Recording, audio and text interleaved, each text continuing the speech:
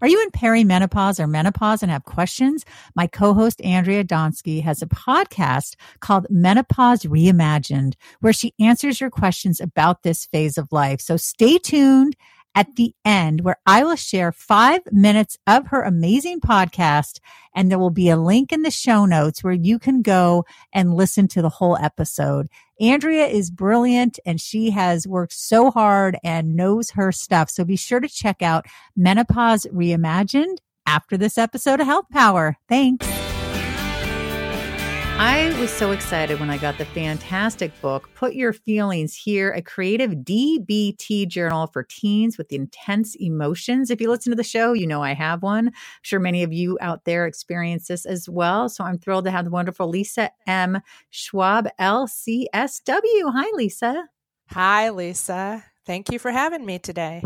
Oh, it's so nice to have you on. I would like to first start out by people are probably thinking, wait, did she say DBT or CBT? Because there's cognitive behavioral therapy, but this is something called DBT. Why don't you start there and tell us about that?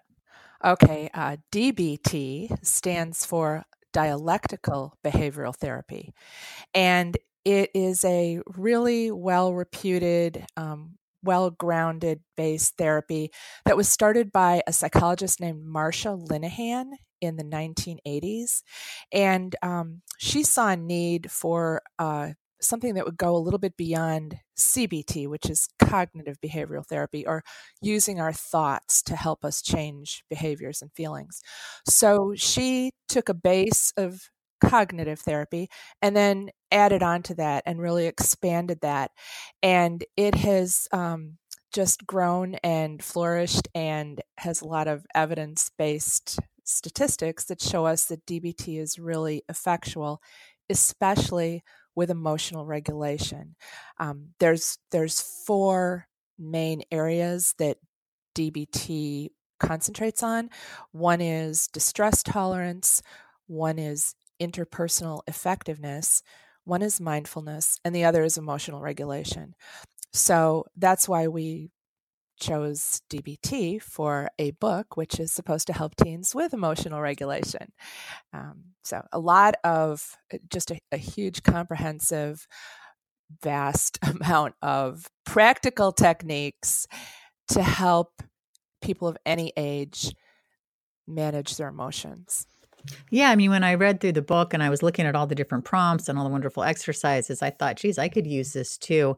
I really love how you use humor early in the book. I think that's something that is so intelligent because it catches, like my daughter immediately was like, oh, this is really funny. It says, DBT is a subtitle of the book, but what does it mean? Vote for your choice. A, dream big today, a professional system of wish fulfillment. B, do be true, a soon to be released country western hit. C, dialectical behavioral therapy, a tried and true research research-based method for managing big emotions. The other thing you talk about before we jump into some of these great prompts and exercises is you talk about the emotional, logical, and wise minds. Tell us a little bit about that, Lisa. Right. Okay. This is a DBT concept developed specifically in DBT. And these 3 different minds are like 3 different perspectives. So we all have these within us. We just don't necessarily identify them that way. But so emotional mind is the part of us that just runs on feeling and emotion, and it just wants to say, oh my gosh, I'm upset. I have to do this. Or, I'm overwhelmed and everything is terrible. And then we have logical mind, which is pretty much the opposite. It just ignores feelings and emotions, and it uses total logic. So, well, you shouldn't feel that way because everything is the way it's supposed to be. Let's just look at the facts, ma'am. That kind of thing. So, in reality, neither of those are completely healthy because we do need logic to help us reason things, but we also can't ignore we're emotional beings. We're human beings. We're not robots. So there's a place and a reason for our emotions in our lives, and we need to listen to them because they tell us a lot about ourselves. So wise mind is the part of the perspective that walks the middle ground and that considers both emotion and logic and comes to the most mature, healthy, usually the most mature, healthy conclusion as to how to proceed, how to respond. If that makes sense. Oh, it totally does. Yeah. I mean, I live with somebody who is 100% in their emotional mind, and it's exhausting. It's exhausting for the person who's there, and it's exhausting for the people around them too. Yeah. Yes. Yeah. It's funny you say that because I have two books. My first one is an anthology called Easy to Love but Hard to Live With. And it's about people who have brain-based invisible, I call them differences rather than disorders, whether it be ADHD, autism, spectrum, mental health issues. One of the things about the book that I love is that it has the people who have the issues themselves and their challenges, but then it also has the people who love them. All right, I'm jumping into this book. My daughter's been using it a lot. It is helping. It's so important. I mean, you have these great things. What are you feeling now? And there's you have plenty of room to write sadness, joy, anger, love, envy, surprise, let it all out all over these pages. A lot of times stuff just needs to be written down. Talk to us about the importance of journaling, because I've been told that it really helps to get it out of you when you're writing it down. It does, absolutely. The first book I ever wrote actually was on journaling. It's called Writing It Out, Self-Awareness and Self-Help Through Journaling. And I came to write that book because one day after graduate school, I was looking at all my vast volumes of journals that I had written over the years and also poetry. And I looked at them and I thought, wow, this writing really helped me through so many difficult times in my life. Well, if that could help me, it could help other people too. And then I wrote the book and developed a whole bunch of journaling workshops from that and professional trainings on how to use journaling in therapy, which are still available. So I'm a big proponent of journaling, both personally and professionally. And a few of the reasons that journaling is really helpful, and it's also there's been research done on this. I think one of the most important things is that it gives expression to what's inside of us. So we need a place to go with our emotions, and just like the Put Your Feelings Here book offers a place. But when sometimes we think that if I ignore my feelings or if I just push them down or push them aside, they'll go away. And they don't. They'll end up coming out sideways or backwards or really in a bad, disruptive, inappropriate way. So we need to express our feelings, and journaling can feel like a safer place to do that than talking sometimes. Sometimes people don't want to say things out loud, or they don't want to use psychotherapy, which is talking therapy, because they're not comfortable with that. So journaling gives us a safe and immediate and private place to go with our feelings. Secondly, one of the most important things too is that why writing helps is that it takes something abstract, which is our emotion, that is kind of maybe feels like it's swirling around inside of us. It might feel that it's overwhelming, it's bigger than us. When we're just holding it inside of us, it can just feel devastating and like, oh my gosh, I'm afraid of this thing. It's so big. When we express that feeling on paper, we're making that abstract entity concrete. We're putting it into a physical form, literally. We're putting it into words on a piece of paper with little letters and black and white or whatever color we're using to write or type, because some people journal at a keyboard. But words, the printed words, are very familiar to us. It's something we're used to seeing. And that big abstract feeling now becomes something that we can look at and is outside of us and is literally smaller than us because we can look at it. And we can not only feel empowered by that and just relieved by that, we can also then manipulate what we've put on the page. We can write and then we can close the book and walk away, or we can type on the computer or the phone, and we can delete it and walk away. Or, as some of the prompts in the Put Your Feelings Here book allow us to do, is write and then destroy what we've written if we want to. There's one page that says make confetti out of these things you wrote down. So So journaling becomes a safe and appropriate place to go with overwhelming feelings. It helps us reground and recenter. It also helps us organize our thoughts and feelings. So that helps us feel more in control also. We kind of stop the swirl and put things into order. Yeah. And, it's interesting when you mentioned to put things into order. I feel like with this journal, what's so great about it is with the prompts, if you need some sort of, some place to start. For example, what do you need someone to understand about you right now? And then on the opposite page, it says, share these thoughts with someone you trust. Or list the people you can call or text right now to tell how you're feeling. Pick one and do it. I like things where there's action. Yes. And that's a good point because as effective as journaling is, for a lot of people who aren't natural writers, they might open up a journal, a blank journal, or look at a blank screen on the computer, or just see a blank piece of paper and feel intimidated and like, well, I don't know how to write, or what do I write, or where do I start?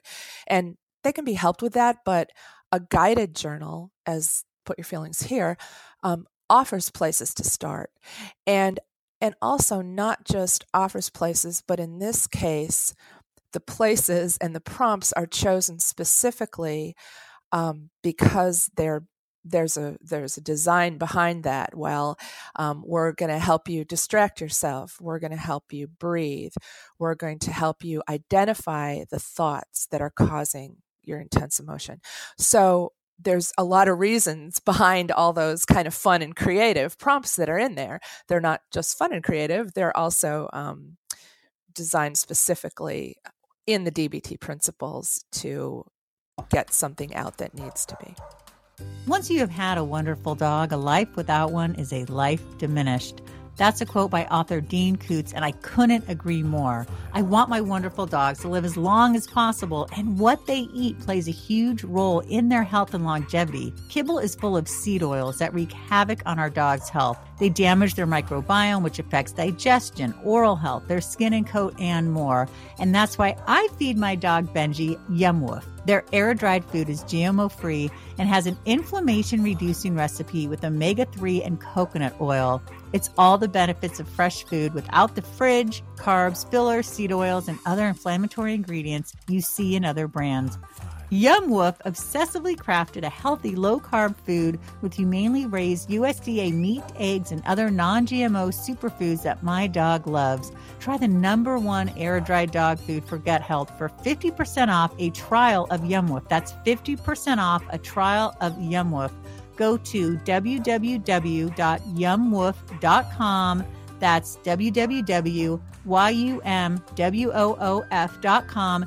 You and your dog will be so glad you did. Well, I mentioned in the beginning, this book is for everyone. I mean, I think any adult would relate to this. Write the headlines for the catastrophe you're imagining will happen. I mean, so many of us do that. Then write the story of what's more likely to happen. I mean, that catastrophizing is kind of a big thing, unfortunately. Yes, it is. And that, again, that's looking at our thoughts. It's examining our thoughts. And when we're asked to put those on paper, we actually take the time to pay attention to them. Sometimes we're just walking around with this anxiety or this worry. And when we actually sit down and examine our thoughts, like, well, what am I thinking is going to happen? Well, I'm thinking that, the worst. And what are actually the odds of that happening? What are the chances that worst thing will happen? So sometimes we need guidance. We can't always figure that out in our heads by ourselves. That's what therapists are for and guided journals are for, et cetera. And that helps us put things in perspective. Yeah, totally. I love this focus shift. Are you one of the rare people who can hum while holding your nose? Let me see. Oh my God, I never tried that before. I guess I'm a no. Draw the number 6 while making clockwise circles with your leg. I'm not very coordinated. Touch your tongue to your nose. No. Tickle yourself. Hee hee. Talk while inhaling through your nose. Hello. Oh my God, I'm bad at all these. I can't wiggle my ears. Put your fist in your mouth. I don't think I maybe be able to raise only one eyebrow and then you have room for people to write. That's so cute. Cause again, it kind of gets you out of your There's, people who've done research on that. I didn't just make it up. But the reasoning behind that is distraction. And that might seem kind of like common sense. Will take your mind off of whatever you're worried about. But sometimes it's hard to do that. And if we can identify that, oh, yeah, say I do this prompt and I'm paying attention to something that makes me laugh or something that's completely different from what I'm upset about, I learn, first of all, in the moment that I can calm down. And I learn later on down the road when something else bothers me, if I stop thinking about this right now and go put my mind on X, Y, or Z or something that makes me happy, I can regulate my emotions now and help myself. So distraction is actually a DBT concept. Oh, okay. I like that. I also like how you want to look at what's going on with your emotions. For example, how loud is your emotion? What thoughts put at each level? Fire alarm, motorcycle, drums. And I like how each word gets smaller. Barking dog, crunching chips, friend's voice, lullaby, whisper, drifting feathers. Take a breath and turn down your volume. Yeah. That again is to help you identify your thoughts. And the artists behind the book, which are not me, there's Amy Shoup and Michelle Waters, who are two of the artists at New Harbinger, the publisher. They did a wonderful job of bringing to life the concepts that I wrote and the words that I wrote, because it really is a part of the prompt, and it really helps just illustrate what I'm trying to say with the words. And then it also makes it more engaging and fun to look at. Now, are there people who actually go to DBT therapy? Like people go to CBT therapy? Talk to us about that, because that sounds really interesting. Yes. I've learned a lot about DBT in the past few years, partly because I had a personal acquaintance who was going through a formal DBT program, and also for doing research for this book. And I use a lot of the skills in my psychotherapy practice. So the dialectical behavioral therapy, it's called dialectical. Dialectical kind of means two opposites, integrating two opposites at the same time. So the two opposites in DBT are acceptance and change. So going through DBT therapy helps us identify times and learn how to accept things that we can't change, and work on practicing that and all of the skills that help us do that. And then also to change things that we can and skills that can help us do that. So it sounds a little bit like the serenity prayer. Grant me the serenity, accept the things I can't change, and the courage to change the things I can. And actually, that concept is like emotional health in a nutshell. Is, can I do that? Can I accept what I can't change? Have the courage to change what I can, and the wisdom to know the difference, really. So you're not beating your head against a wall. But a formal DBT program, in cases where the treatment center or the therapists themselves have gone through a specific training program, is really effective. There's also a lot of us out there. I'm not formally trained and certified in DBT, but I use a lot of the concepts, as most therapists do. But there are different therapy groups that actually go through the specific formal program. So that program has four main parts to it. One is you're required to go to individual therapy once a week. The second is you're required to go to a skills class once a week. That's separate from your therapy. And when you go to the skills class, you'll learn one of the emotional regulation or the distress tolerance skills. And then with your therapist in your individual session, you'll talk about, how did I use this week? How could I have used this? So you really apply what you've learned. And then the third facet of the formal program is that there's a 24/7 hotline that you can call if you're stuck, if you're overwhelmed, if you're in a crisis, and there will be a therapist there to help you through that. And then the fourth facet is that you have actually a team helping you, because all of the therapists in the facility or whatever treatment center you're going to, they're all working together and they're consulting to help each client. So the person I knew who went through the therapy, they had to commit to a year, and some programs it's 6 months, some programs it's a year, but it was very effective. Everybody is different, but it is effective and is shown to get really good results. Well, is there a certain profile of a type of person who would do this? Yeah, DBT originally, and I'm pretty sure of this, but not 100%, I'm 90% sure, was originally designed for people with borderline personality disorder. Okay. But then as time went on and different people used it, found out that, wow, it can help anybody, actually. Some of the skills, I think we'd all be helped by going through this program.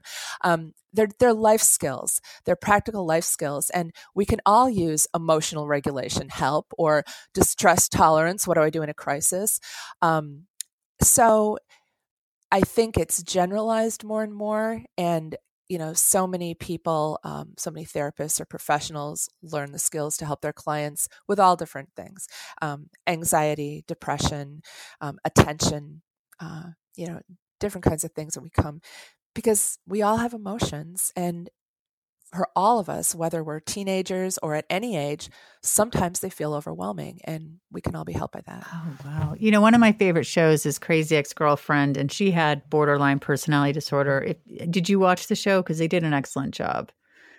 I'm not familiar with it, but it sounds good. Well, now I just gave a big thing away because you don't know. There's something going on with her mental health.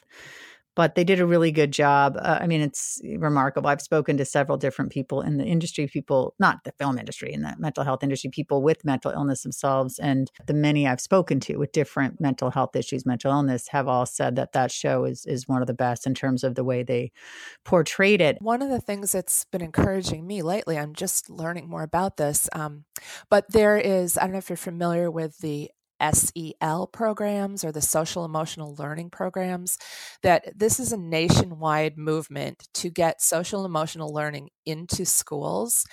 And it varies state by state, but it is a national program. And there's an acronym that the Yale Center for Emotional Intelligence has starting to use, and that is RULER, RULER, and that is their goal is that we are going to be able to teach the ability to R, recognize, U, understand, L, label, E, express, and R, regulate emotions.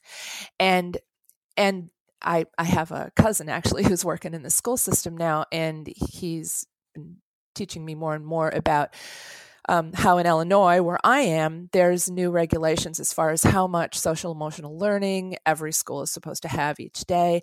And so the schools, while their main goal, of course, is academic learning, this is the perfect place where every child goes, where we can also start helping them with emotional learning. Because if we don't have emotional stability and emotional health, it doesn't matter if we're the valedictorian, or have all the AP honor classes.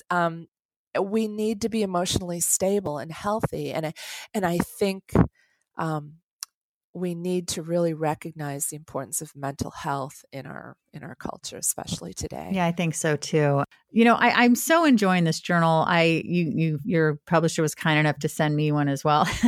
So my daughter and I, oh, great. Yeah, my daughter and I both Great. have one, and I encourage everyone to go and get it. Put your feelings here, Lisa. Lisa, how do you say your last name? I feel like I didn't say it right earlier.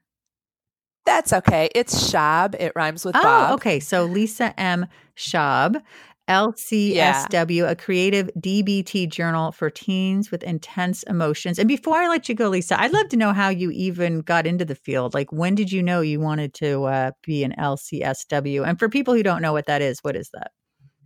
That just stands for Licensed Clinical Social Worker. So my graduate degree is in clinical social work, and I'm licensed, Yay! Which is good. I need to be. That's a good question, and I could answer that in like 3 days because there's a lot behind it. But basically, I grew up in a family with wonderful, loving parents, but who are also human and imperfect. And so I didn't learn a lot of coping skills myself, a lot of healthy coping skills. And so I eventually went into my own therapy because I had some issues. And I, at the same time I was in my own therapy, I was in graduate school and I was working as a preschool teacher. And I was working with a child in my class who had some behavioral problems.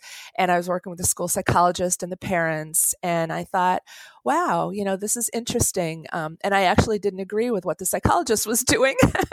and I thought, well, what about, he was kind of just looking at it as what's wrong in the kid's brain. And I said, well, what about the fact that the kid's parents are getting divorced right now? I think that might be affecting his behavior, So anyway, I became interested in social work and realized that was something I wanted to do. Being from a family that, had emotional health struggles ourselves, and then seeing how much it could help other people. And I really love my work. I've been very fortunate. Oh, that's fantastic. Where do you practice? Well, my office is in Libertyville, Illinois. It's a north suburb of Chicago. Oh, that's really awesome. Now, tell us all the ways we can find you and your fantastic book, Put Your Feelings Here. The website is Lisa M. Schab Books, which is actually undergoing some changes right now. So it might be a little hard to read, but it's getting better. And my last name is Schab, S as in Sam, C-H-A-B as in boy. And the book you can find on Amazon or Goodreads, or you just Google the title, and it's for sale all over the place. So, Lisa, I'm so glad you came on. I mean, this is such good advice. We all need to take better care of our emotional health. I'm Andrea Donsky, founder of Morphus, powered by Naturally Savvy. And today we're going to be talking about brain health. When we get into perimenopause and menopause, the subject of memory and cognition comes up a lot. So I am very excited to have with me today Dr. Bryce Wild. I am so excited. I'm going to read your bio really quickly. Bryce Wild is a leading health expert and clinician specializing in integrative and functional medicine, blending the latest in science and technology with traditional and ancient remedies. Welcome to Morphus. Hey, thanks so much for having me. Great idea, great concept. Love it. Love Naturally Savvy. I love the work that you do, and it's my pleasure. It's my honor to be on the show. Thank you, Bryce. All right, let's jump into it. Let's talk about brain health. I want to understand as we get older. So we're talking to women who are in their 40s and onwards. And as we get older, our estrogen levels decrease. How does that play a role and affect our brain health? It's a huge role. In fact, actually, it is all in your head. We're going to get to that. Literally and figuratively speaking, menopause is a new concept that a lot of us are just becoming familiar with in the world of functional medicine, but it really does in so many ways start in your head. And it has a lot to do with the molecule serotonin, a feel-good molecule that a lot of us have come to be aware of as it pertains to prescription medication and antidepressants, which, by the way, as a lot of your listeners and viewers will know, pertains in so many ways to the perimenopause and menopausal experience. So for so long, we have thought estrogen is pretty much exclusive to the periphery, the ovaries, the fertility aspect of estrogen, right? That powerful hormone that ultimately divides cells and grows cells and is responsible for ovulation and a whole host of other biological happenings as it pertains to your cycle. But so much of it is underappreciated as it relates to how it functions in the brain. For some time now, I've been focused on brain health. I mean, a lot of us know what we're doing to lower perhaps our cholesterol. Totally different story. It's an old concept to be worried about cholesterol, but I mentioned it because most of us are simply familiar with our numbers. We know what our blood pressure is. We know what our weight approximately is on the scale. But if I were to ask your viewers if they knew what their hippocampal volume was or how their cerebral cortex was functioning that day, I bet you not one of them would know. I don't even know that. So explain what that even is. Well, so hippocampal volume is something you could get done on an MRI. You can go under a non-invasive MRI and have the volume of the memory center of your brain, very relevant to menopause, by the way, as you earlier mentioned. Memory is a big issue for perimenopause and menopausal symptom sufferers. So, but back to the idea that we don't know enough about our brain and how it's functioning, even though you can do these things to get baseline, memory function tests. We don't do them. And yet the brain is the most important organ in our body. It baffles me. I went ahead and I wrote a whole book about this. Where we desire, by the way, Andrea, as you know, to live longer. I mean, that's well established. We also desire to live longer well. We call this lifespan. But I went ahead and I sort of one-upped on that. And I wrote a book called Brain Spanners. And this is all about living your best life as long as possible, optimal cognitive function. So optimal cognitive faculties. Excellent memory, astute concentration, focus, attention, alertness, good sleep. You name it, you're going to have it lifelong. And this pertains, let's go full circle back to perimenopause and menopause. And we know this is a rite of passage. Menopause is not a disease. It's simply your hormones re-equilibrating, which has something to do with genetics as well, by the way, but park that thought for a moment. And let's go back to this idea of so much of this starting in the brain. This neurochemistry. Serotonin, I've already alluded to, but there's others. Noradrenaline and adrenaline. This is the fight or flight relationship, these chemicals that are responsible for stress. And this all, by the way, ties into your adrenal glands. I'm going to throw a big term at you. Okay, so we're going to come back to this over and over. PNEI, psychoneuroendocrine immunology. PNEI, that's it, a big acronym, big term, it's a hyphenated term that stands for the psychology that interacts with the neurology, that's your nervous system and brain, that interacts with your endocrine system, which is your hormones, which all ties into your immune system, right? Okay, so serotonin, our good friend serotonin. Here's what happens. Let's actually maybe talk about the biophysiology, just to refresh everyone's memory as it relates to perimenopause and menopause. There's actually 5 stages if you want to get technical, but let's keep it to 3. Okay. Perimenopause. This happens roughly around 45 years old, and actually even as early as 37 for some women. Let's not get too technical about ages, but it happens as a rite of passage as your hormones tend to, wean down in preparation for ultimately your ovaries shutting down altogether. That happens for some as early as 48, 50, sometimes, in the early 50s. That's menopause. That's no cycle for 12 months. And then, of course, postmenopause. So after 12 months with no period, amenorrhea, you're not having a menstrual cycle. So in the medical books, you are in postmenopause. Okay, so what's happening? Your ovaries aren't producing the amount of estrogen and progesterone they once did. Your brain is not signaling downstream through what's called follicular signaling hormone, or FSH. It's not telling the ovaries make estrogen. So if follicular stimulation hormone is tapering down, your ovaries are on their way down to producing the amount of estrogen. That down regulation actually affects the brain in a way where metabolism down regulates. That means your literally centers in your brain that are influenced by estrogen and insulin production are no longer as astute. And by the way, so in a nutshell, I want folks to think of it like this. Estrogen, petering down through peri and menopause doesn't happen in this sort of nice downward trend.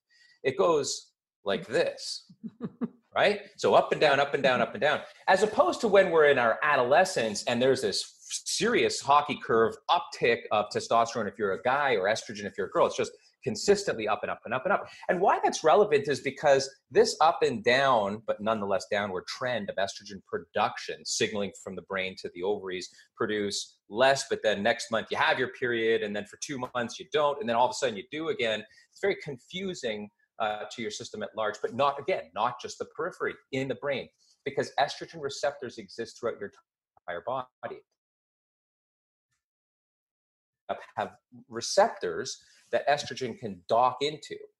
And in the brain, when they're not docking in the numbers that they once did, I'm going to reiterate, metabolism gets thrown off.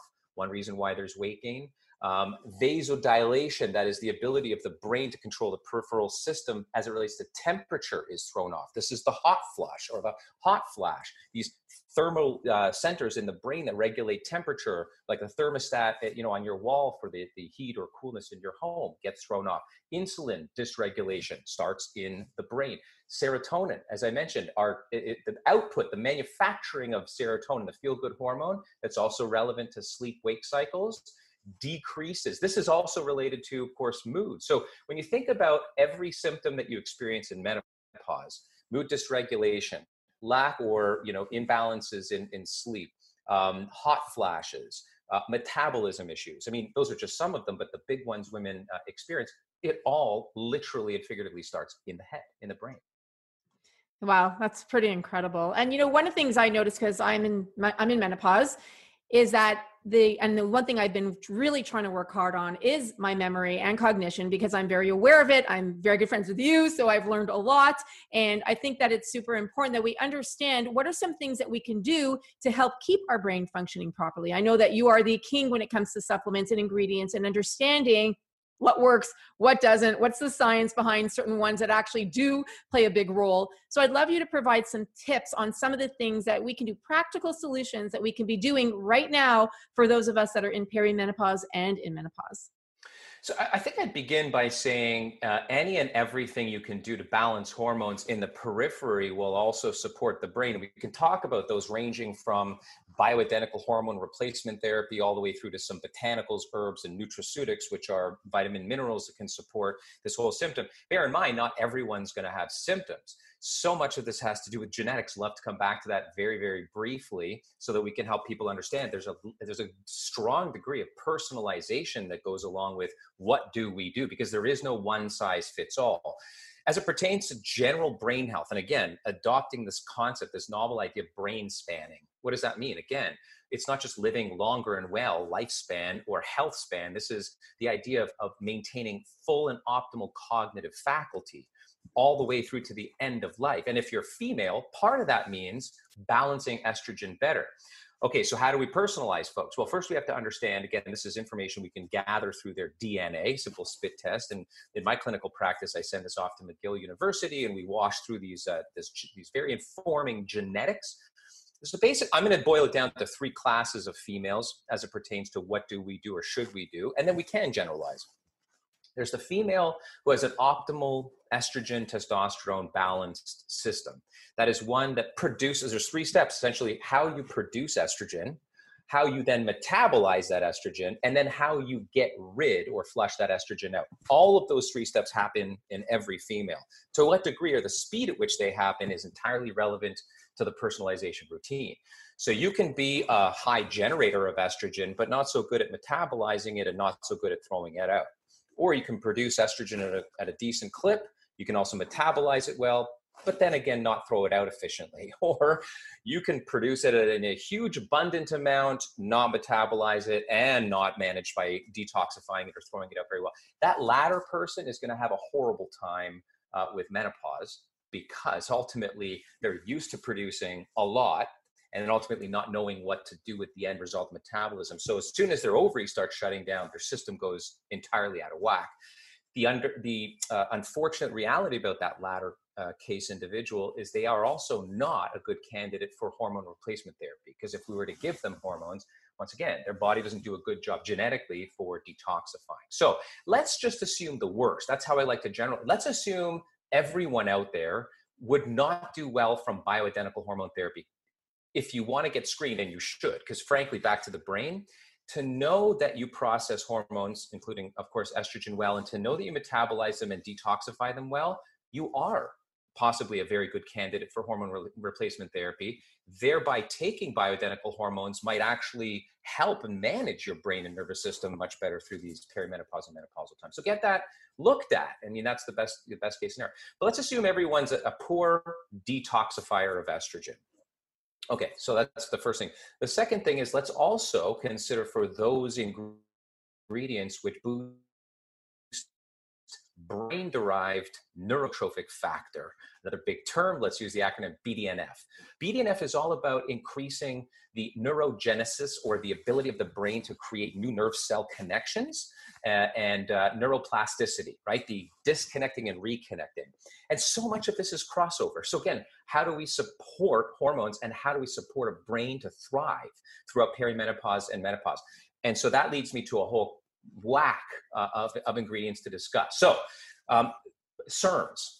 I think we've even had off camera, we've had discussions around SERMs, selective estrogen receptor modulators. Again, I know I keep throwing out these big terms, but they're important to learn.